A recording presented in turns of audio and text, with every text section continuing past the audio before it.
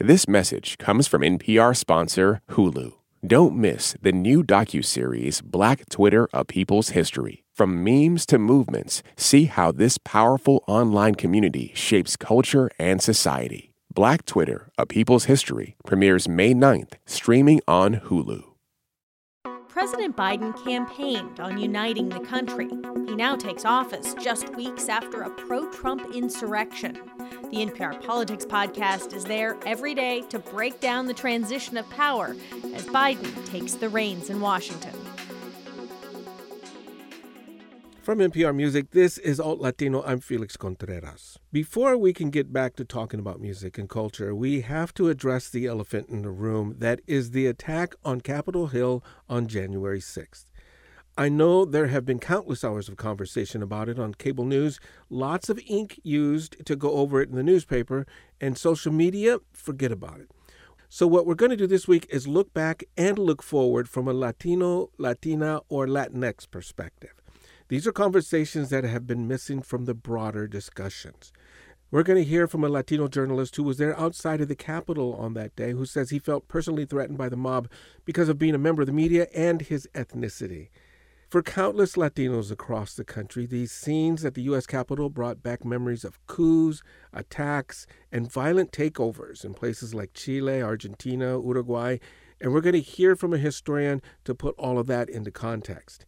And did you know that in 1954, 4 Puerto Rican nationalists smuggled arms into the Capitol, into the U.S. House of Representatives, and shot at congressmen in the name of the struggle of Puerto Rican independence from the U.S.? We're going to hear a little bit about that. And finally, we're going to get analysis with all of these perspectives in mind from 2 NPR journalists who cover Congress and the White House. But first, let's go back to that day, January 6th, and get an eyewitness account from Pablo Gatto. He is a national correspondent who covers Washington for Univision. This is what he saw. The day of the insurrection, we were at the office, and we have a balcony that you can see directly across from the Capitol. And we were seeing all these people, thousands and thousands, going to the Capitol. And all of a sudden, we see that this crowd is really storming the Capitol, and we were able to see it from the balcony of our offices. So we go down with my photographer, Gerardo Pinzon, and we were outside the Capitol. We were in the perimeter. And it was quite an image. We were seeing thousands of people going in and going out, and we were in disbelief. It was disappointing. It was sadness. We were shocked that something like this could be happening in the United States, and there was not too much police presence at the time. It was increasing a few hours later. And I was shocked and disappointed because I'm originally from Spain, and after the Franco dictatorship, we had the same thing in Spain, or something similar, an attempted coup. And yes, you feel threatened. Fortunately, nothing happened to you, but you know that some of these members of this crowd are more violent than others, and some of them in other occasions try to attack us, and fortunately, nothing happened. But even if it's not a group of people attacking you, there is always one or two that could harm you, and always you have to have eyes on your back to make sure that nothing happens to you. But yes, the sad answer is that in the capital of the United States, you are working with the same precautions that you would be working in other countries at war, and it's really not only shocking but disappointing and sad to see that this happened here. But at the end of the day, Felix, I think that the conclusion is that fortunately democracy triumphed, democracy won, not this crowd of people, and the conclusion is that democracy prevailed, and that's very good for the media, for the country, and for everybody else.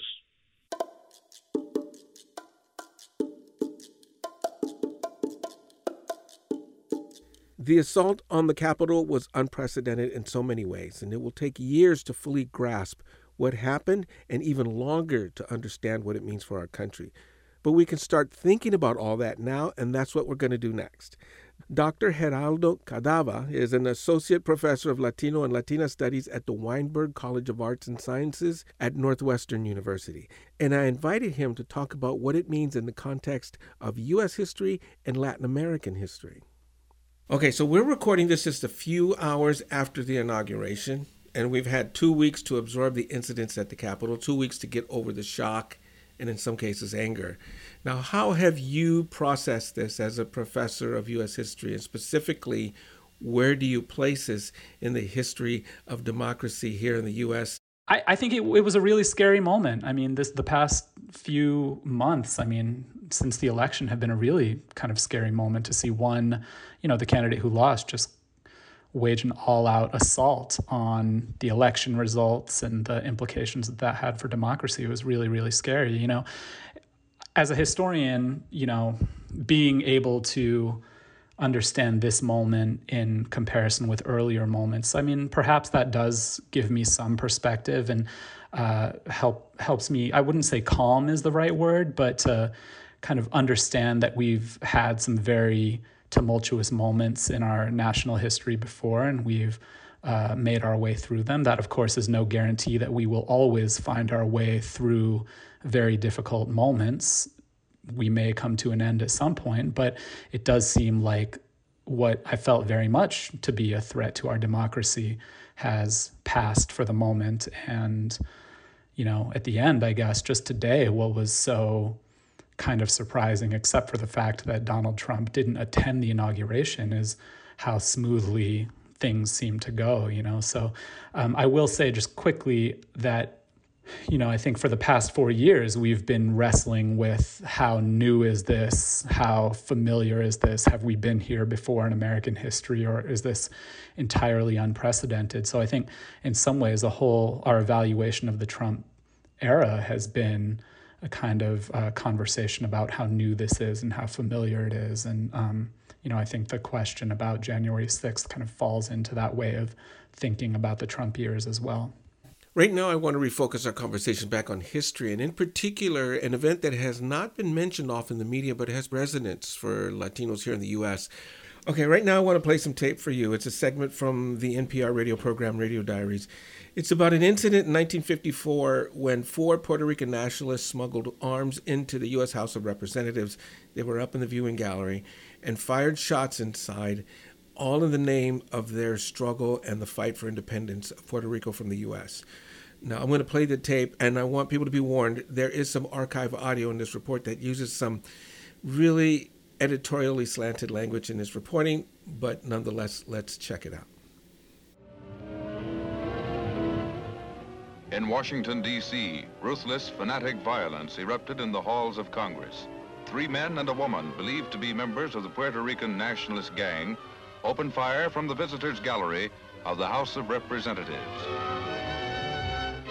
At that time, we were debating a bill called the Bracero Bill, allowing immigrant workers to come in to work the fields and harvest the fruit. And I turned around, noticed some people came in the door, which was to my left, upstairs, and then I turned around and looked at them, and, I figured they were just tourists like so many people, and I paid no more attention to them. And I was standing in the doorway of the cloakroom, and I looked up, and this man stood up, and he had a dark suit on, tall, lanky guy, and he reached inside of his coat pocket and pulled out a pistol. And that is a pistol. I couldn't believe it. I knew it was a pistol. And I see these people are standing up with guns in their hands, and a woman was standing with them, and she had a big flag, and she was unfurling the flag, waving the flag back and forth. Their leader, Lolita Lebron, was a seamstress in New York. They were working-class Puerto Rican New Yorkers who happened to be attached to the Nationalist Party. My name is Ray Suarez. I'm Puerto Rican, and I'm a journalist and a writer. These 4 began reciting the Lord's Prayer. Lebron shouted, "Viva Puerto Rico Libre," and they opened fire. Everybody started hitting the ground, and some congressmen, like myself, just stood there looking at the guy, and he was shooting.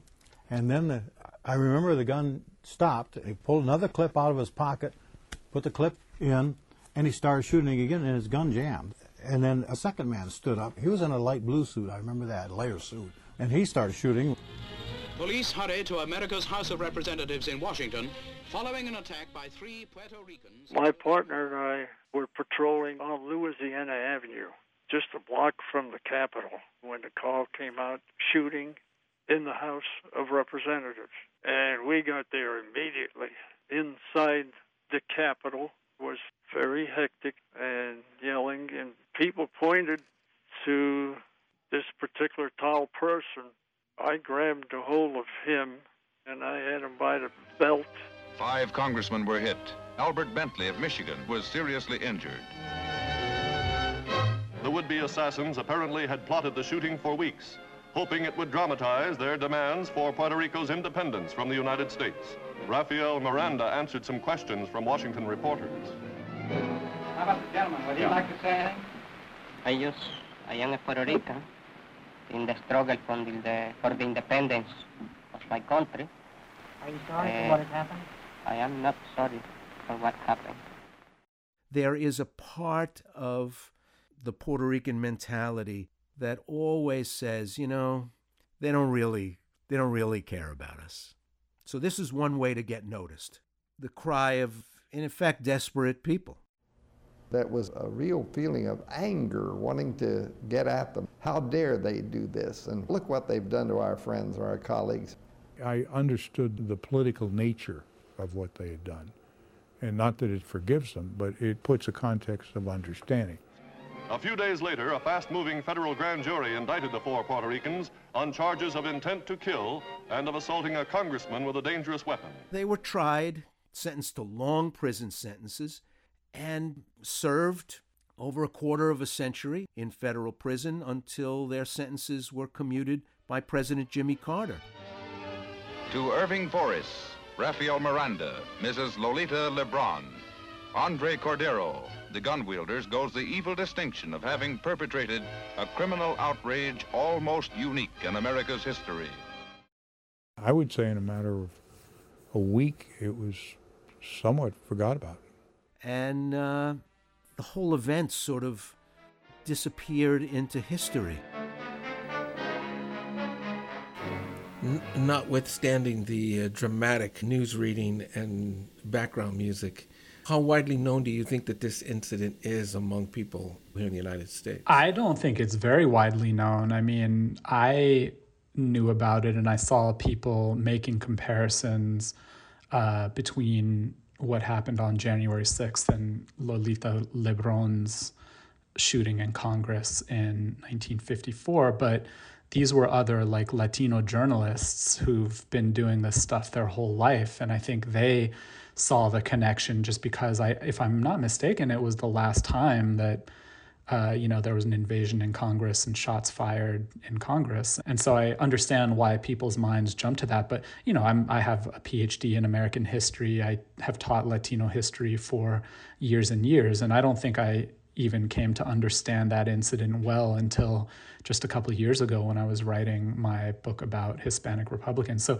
I think the first thing to note about the similarities and differences is the points of connection and why the comparison gets made. I think it's obvious. It's people firing guns in Congress is a pretty dramatic happening, something that doesn't happen often. I mean, it happens much less often in the 20th century than it did in the 19th century when Southern and Northern congressmen would beat each other with sticks on the floor of Congress. So this is a different kind of violence, but it's remarkable and it's stunning, and guns being fired and a siege of the Capitol is a kind of dramatic occurrence. So I understand why the comparison is made, but in other ways, there are two entirely different contexts. Donald Trump, the president, on January 6th was, in his speech before the march on the Capitol, was encouraging their march and their protest. And he was talking about how much he appreciates them, values them, thinks they're wonderful people, called them patriots. That was not the response that Americans had to Lolita Lebron and her accomplices in 1954. I mean, they were immediately in 1954 kind of tarred as communists and Marxists and radicals. The FBI went and searched Lolita Lebron's apartment the day after in New York and discovered all kinds of apparently Marxist and communist propaganda. And, it was 1954. It was the height of the Cold War. It was the year of the McCarthy hearings. So I think understanding what Lolita Lebron did in the context of the Cold War is important. But then there's also just this kind of tangled history of U.S.-Puerto Rico relations that makes this episode different. And the 50s is a really important episode in this. So the independence movement was really, trying to gain steam in the early 1950s, because in 1952, Puerto Rico became the Estado Libre Asociado. It became a commonwealth of the United States, which kind of preserved Puerto Rico's status as this kind of non-incorporated territory where, this has been the kind of lightning rod in Puerto Rican politics for much of the past 120 years. And there's a pro-statehood party, a pro-independence party, and then a pro-commonwealth party. And the independence movement 2 years after Puerto Rico maintained its Commonwealth status was really active and growing and fed up with the preservation of this Commonwealth status. So they were kind of redoubling their fight for independence for the island. So I think it's also just really important to understand the Lolita Lebron incident in the context of U.S.-Puerto Rico relations. I mean, I'm sure there are all kinds of other comparisons you could make having to do with, claims to freedom and autonomy for an island and from an oppressive government here in the United States. But I think in a lot of ways, the people fighting for independence of Puerto Rico and the people who invaded Congress on January 6th have very, very different goals and ways of seeing the world. Let's continue to put this in the context of Latin American history. I was texting with a friend during the event we were watching separately. She's from Chile, and she wrote almost in an offhand manner, reminds me of Chile in 1973, where she witnessed the overthrow of the Allende government. We have people here in the U.S. who have lived through this kind of thing before in Latin America, in Chile, Argentina, Uruguay. Is there a lesson you think that they draw from this, or that we can learn from this, putting it in the context of things that have happened in Latin America? Oh, sure. I'm sure there are lots of lessons to be drawn, lots of parallels and comparisons. I think that, the main thing I would point to, though, is that, the United States has long liked to see itself as a shining example of democracy on the world stage and an example of a kind of functioning, well-ordered society that doesn't have this kind of unrest.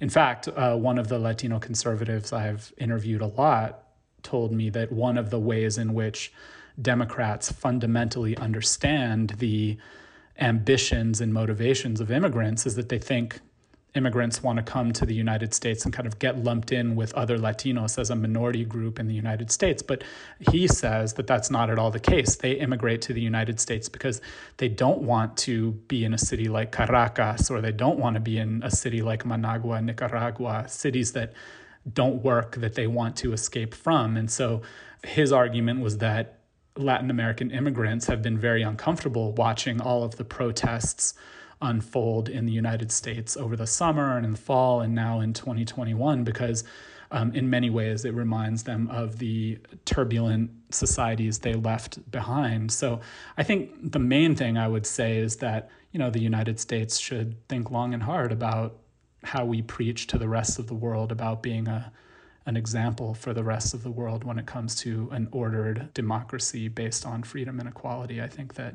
what we're seeing now is much more complicated than that. And finally, your own personal feelings as you watched the invasion of the Capitol take place. I mean, were you able to compartmentalize your reactions as a historian versus your reaction as a citizen? I mean, these are people who, for the most part, some of the people who were involved in this invasion were people who want to do harm to people who look like you and I. I know. It's wild, isn't it? It's really wild. My reactions have been different at different times. So, for example, when my friends started texting me and said, dude, you got to start watching TV. This is kind of crazy stuff going on. All I saw were, a mob of people circulating outside of the Capitol. Those were some of the first images. And yeah, you can recognize that as historic because you don't often see people marching and protesting and pushing up against the walls of the Capitol like that.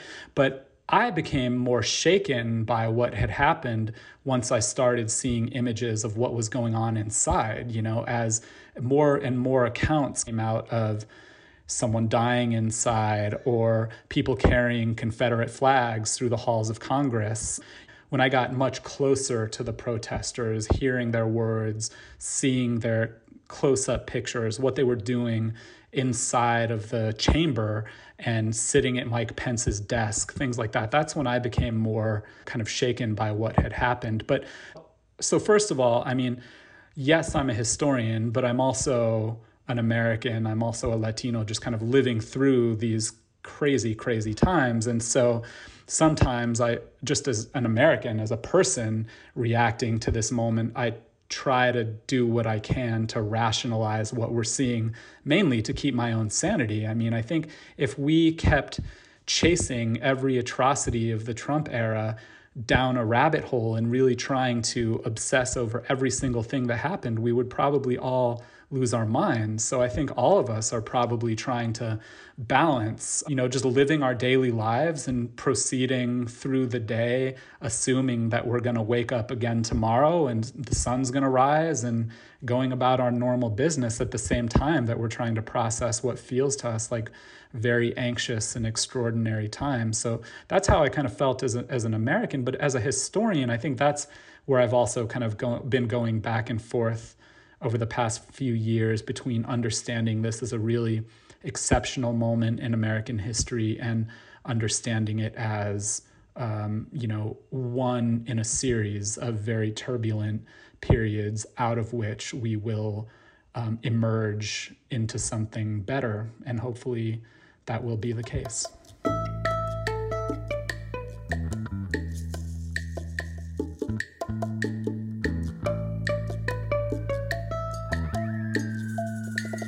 Now it's time for a little analysis in real time. Claudia Grisales is a congressional reporter for NPR News, and Franco Ordóñez covers the White House for NPR. You can hear them on the radio reporting on the daily machinations of how government works. But for this special edition of Alt Latino, I asked them to think about what happened and what it means for the country, for our history, and for people of color who still have to deal with all of this white supremacy. To wind up this special edition of Alt Latino, we want to take some time to think about what happened, put it all in some kind of political and historical context. And to do that, I've invited Claudia Grisales and Franco Ordóñez. She covers Congress and he covers the White House for NPR News. Both of you, welcome to Alt Latino. Thank you. Thanks for having me. Okay, first, Claudia, you covered Congress, you covered Capitol Hill. Were you there? And if not, what was going through your mind as you witnessed the events? I was not there. I've been reporting from Capitol Hill. I took a pause when the pandemic started, and I've been reporting from Capitol Hill on and off since June. And I'd been out there quite frequently, but I had just decided around the holidays that I was going to work remotely that week. And it was a historical day. And so looking back at it, that was difficult to see that from afar happening. I think I had some guilt for not being there. I was worried about all the journalists and everybody else who was there as this insurrection invaded. It was horror. We were getting reports. We have an informal Capitol Hill pool, which is reporters who do go up there and they feed into this pool system during the pandemic. And we were getting updates from reporters who were literally in hiding in the House gallery and elsewhere, and as they were moving through. And it was really difficult to watch that happen and what everybody was going through at those moments. I was also working remotely. It was not my shift that day, but I was covering the events. I was covering President Trump that morning, watching his speech from the ellipse. I was stunned. He was really firing up the crowd. I was fascinated to hear him say that he was going to join them going to the Capitol. He said it a couple times. People, me and my colleagues were like, what's going on? Is he really going to do this? There's no way Secret Service would let him do this. But he kept saying it. So It was very curious. Obviously, he went back to the White House and watched it from television, and we know what happened next. But I think the one image that I think will always be seared in my mind on this is the image of the Capitol Police, guns raised, guarding the doors of the House chamber. This is a room that Claudia can talk more about, but I've been there for votes. It's where State of the Union speeches happen. I mean, just thinking about it, this is the first, the second, and the third people in line for presidential succession were there in danger and had to be evacuated. I mean, it's just really incredible. Picking up on that, I mean, from your perspectives as experienced political reporters, what does this all mean for the country? It's a big thought, it's a big ask, but your initial reactions, because this is something that's going to evolve over time as we think about it and as we learn more and more about what actually happened. Where you are now in your coverage, what does it all mean? I mean, I think it really just shows how difficult of a time it is. I mean, people from both sides are really going at it. I mean, this event, kind of brought people together. Vice President Pence obviously attended the inauguration, even though Trump wouldn't. But there are still millions of people who think there was funny business going on in the election, even though there wasn't. And, Biden talks about the uncivil wars, the divisions, and those are very real. And, this is alt-Latino. Obviously, this is a big part of this is race and racism against black and brown people. But it's not just a white person problem. If you look at the FBI posters of people wanted for the assault, there are some black and there are some brown faces. And I don't need to tell, this audience, but while majority of Latinos supported Biden, there was a chunk who supported MAGA causes and some of the claims of fraud. The leader of the Proud Boys is a Cuban American who leads, Latinos for Trump. There are divisions in our own community that must be dealt with as well.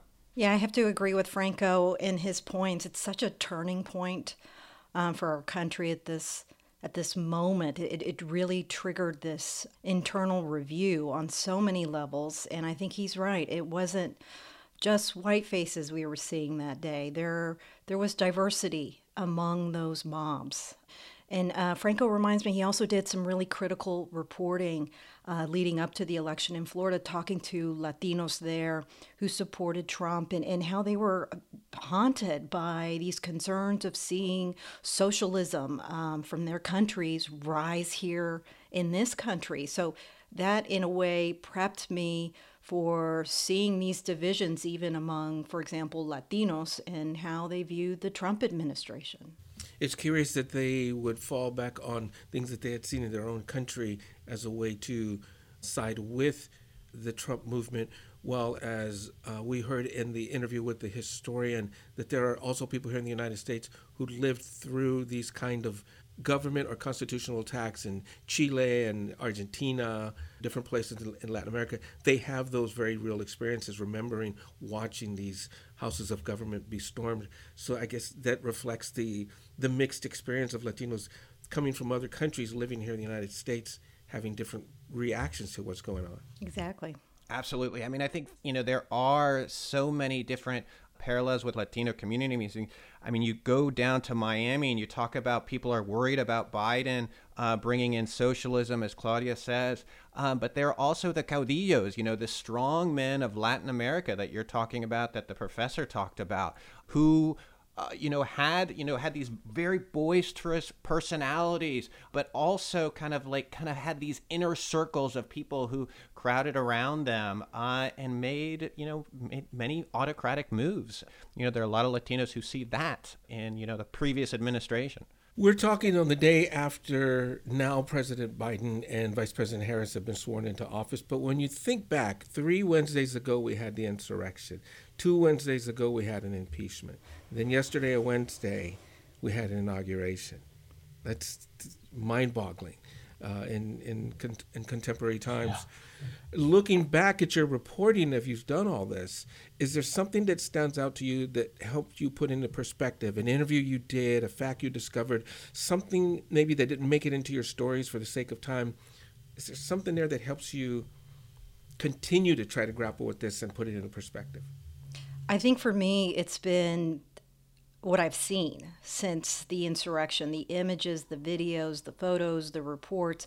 Since then, we didn't realize how close it was. As Franco was mentioning, we had the next three successors in the line to the presidency, very close to these insurrectionists. And as you mentioned, it was deadly. People did die as a result of this. And that's very scary how close they came to causing even more damage. But just going around the Capitol and seeing just still evidence of shattered glass windows and other damage. Saw it yesterday during the inauguration. And it's just a reminder of just kind of these lingering and remaining damage. You can visually see it, but people feel it too. Pelosi just mentioned that today in terms of House workers and others who experienced this trauma. So it's visible in terms of what we see now of how dangerous this really was and the repercussions it has left behind.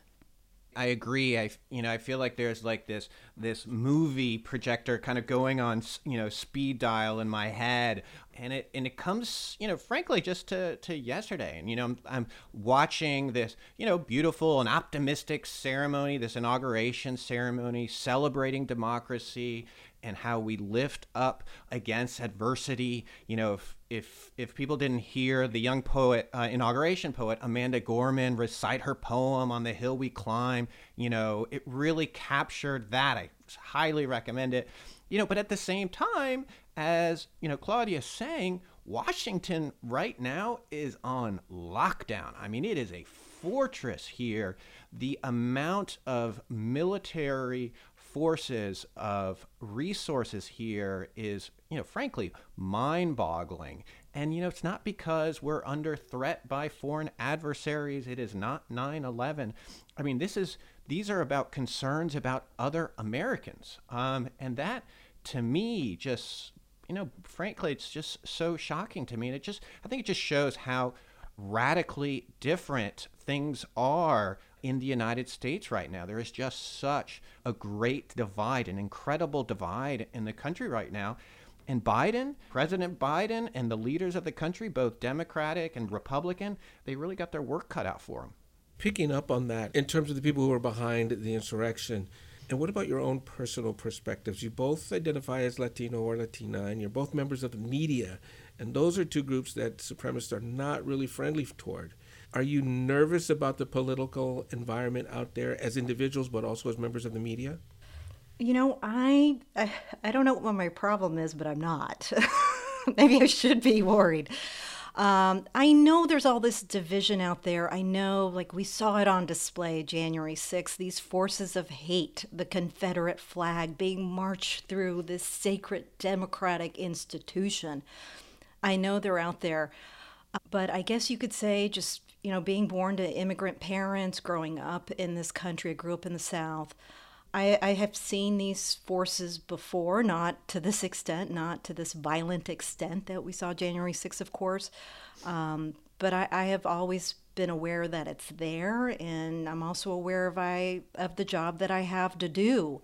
And as far as I'm concerned, that's not going to get in my way. So my objective is to tell this story from the best vantage point that I can to our listeners, to readers, and let them know what the current story is for Capitol Hill on different levels. So I do that as a Latina with awareness of all the diversity that we confront, and including some of those that would rather not see Latinos out there, perhaps working in this capacity. So, but we all have jobs to do, so it doesn't make me nervous about the political environment. Maybe in terms of a national picture, maybe there's concerns about this division and how this division is going to be addressed in the future.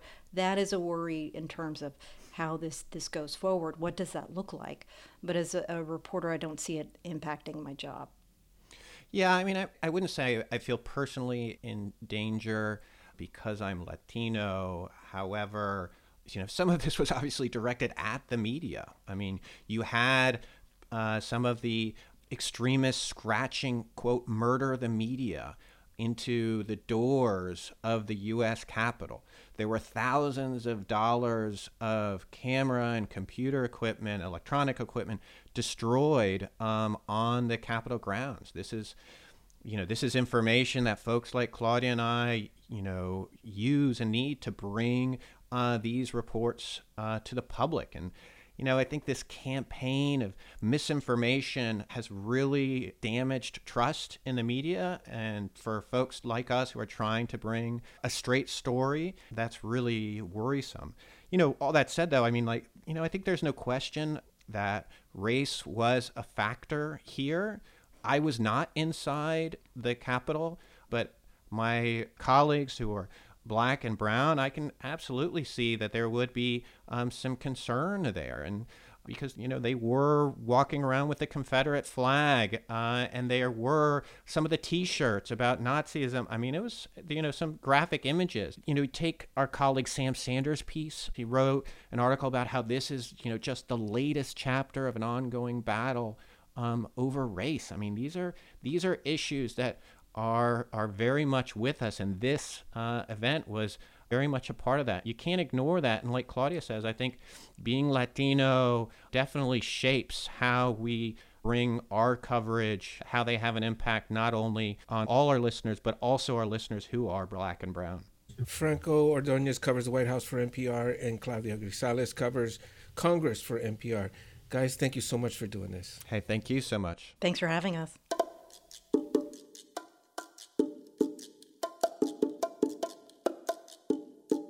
We will return to music and culture here on Alt Latino in the coming weeks, but I felt it was important to hear from the people we heard from this week, to get their thoughts and insights on an event that we all hoped would never happen, but now we can never forget.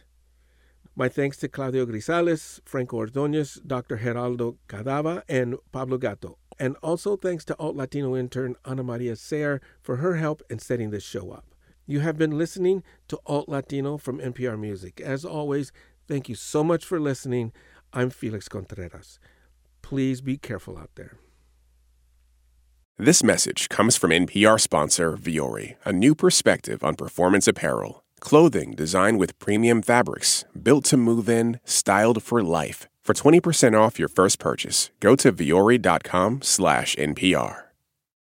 Support for NPR and the following message come from Rosetta Stone, the perfect app to achieve your language learning goals no matter how busy your schedule gets. It's designed to maximize study time with immersive 10-minute lessons and audio practice for your commute. Plus, tailor your learning plan for specific objectives like travel. Get Rosetta Stone's lifetime membership for 50% off and unlimited access to 25 language courses. Learn more at rosettastone.com/NPR. What does it mean to be Black in America? In NPR's Black Stories, Black Truths, a collection of stories as varied, nuanced, and dynamic as the Black experience, you'll hear it means everything. Search NPR Black Stories, Black Truths wherever you get your podcasts.